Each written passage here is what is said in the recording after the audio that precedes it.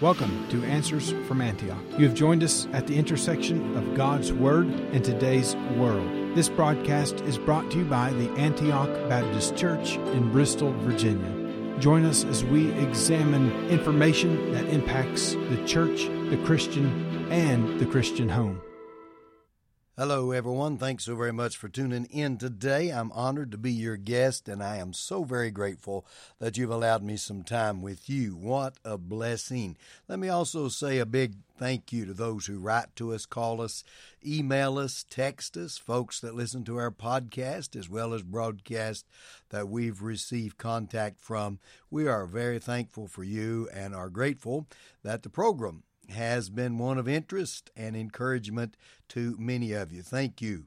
And my co-host, Pastor Josh, are very grateful for all who do write to us and call us, and those that'll email us, and as I said, text us or use the regular old snail mail, as it's called.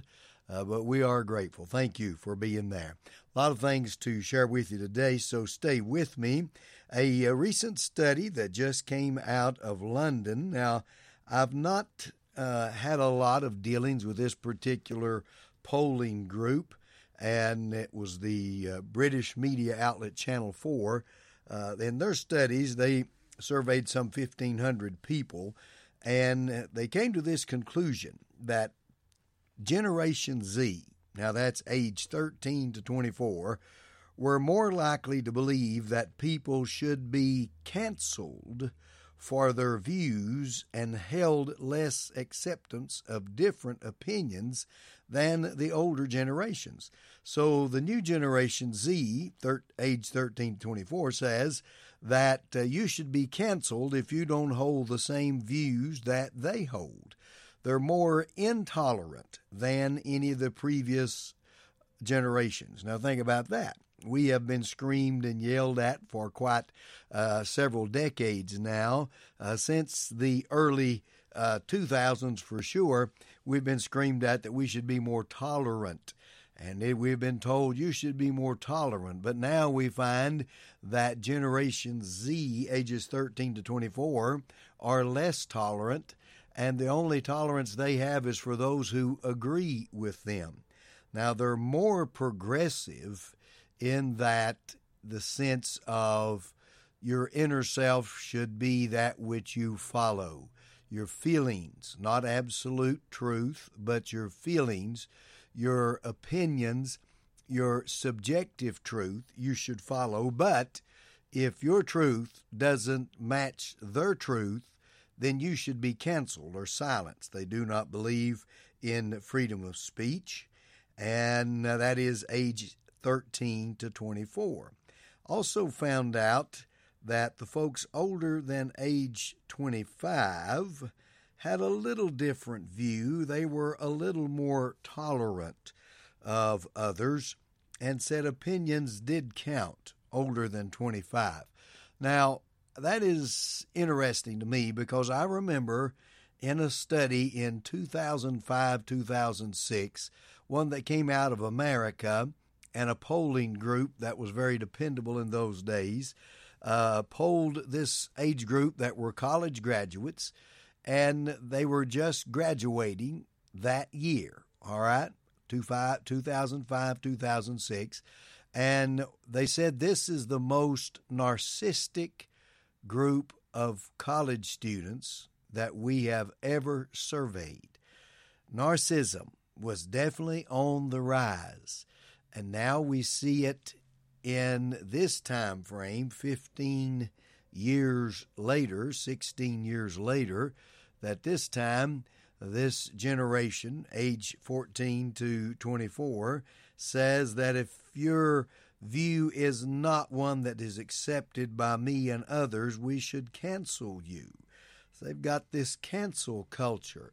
By the way, also something that was released just yesterday was that more and more CEOs of the companies that are called woke companies, all right, the cancel companies, the woke companies, the majority of the CEOs said that if the economy continues to hinder them, they will definitely pull back on their wokeism and their cancellation policies. They'll pull back on that. Yeah, I think they probably will. As Elon Musk says that, wokeism is destroying corporations, it's destroying organizations, and he's so right, destroying generations as well, according to this poll here. I couldn't help but think of the Bible verse, professing themselves to be wise, they became as fools. And certainly that is exactly what is taking place.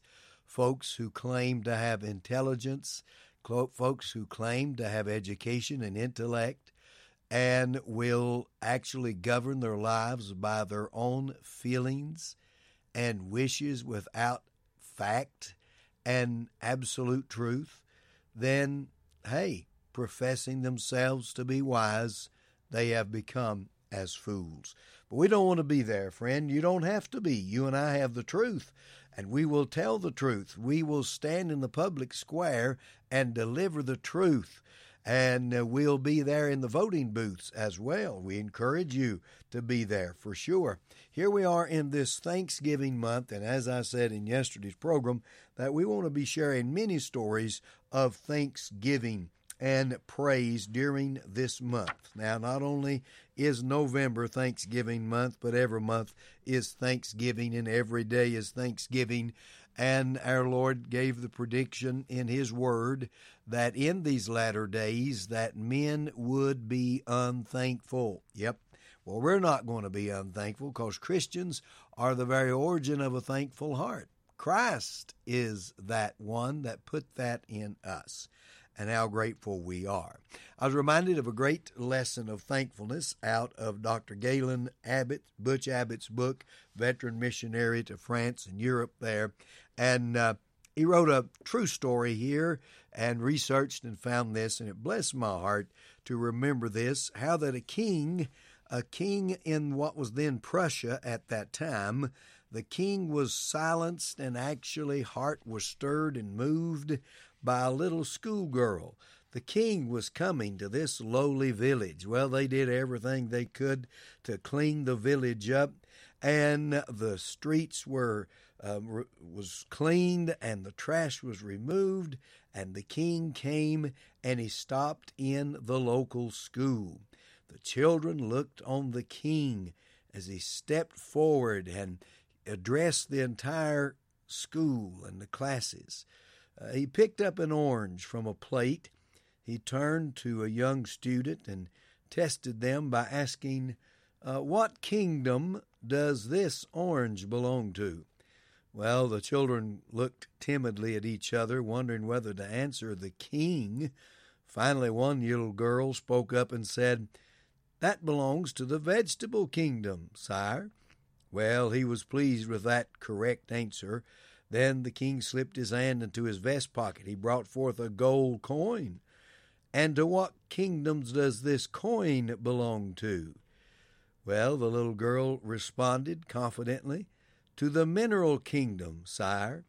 Well, a smile of pleasure came across the face of the king, and he knew he had the attention of the students. He looked squarely then at this little young girl and proceeded to ask, and to what kingdom do I belong then?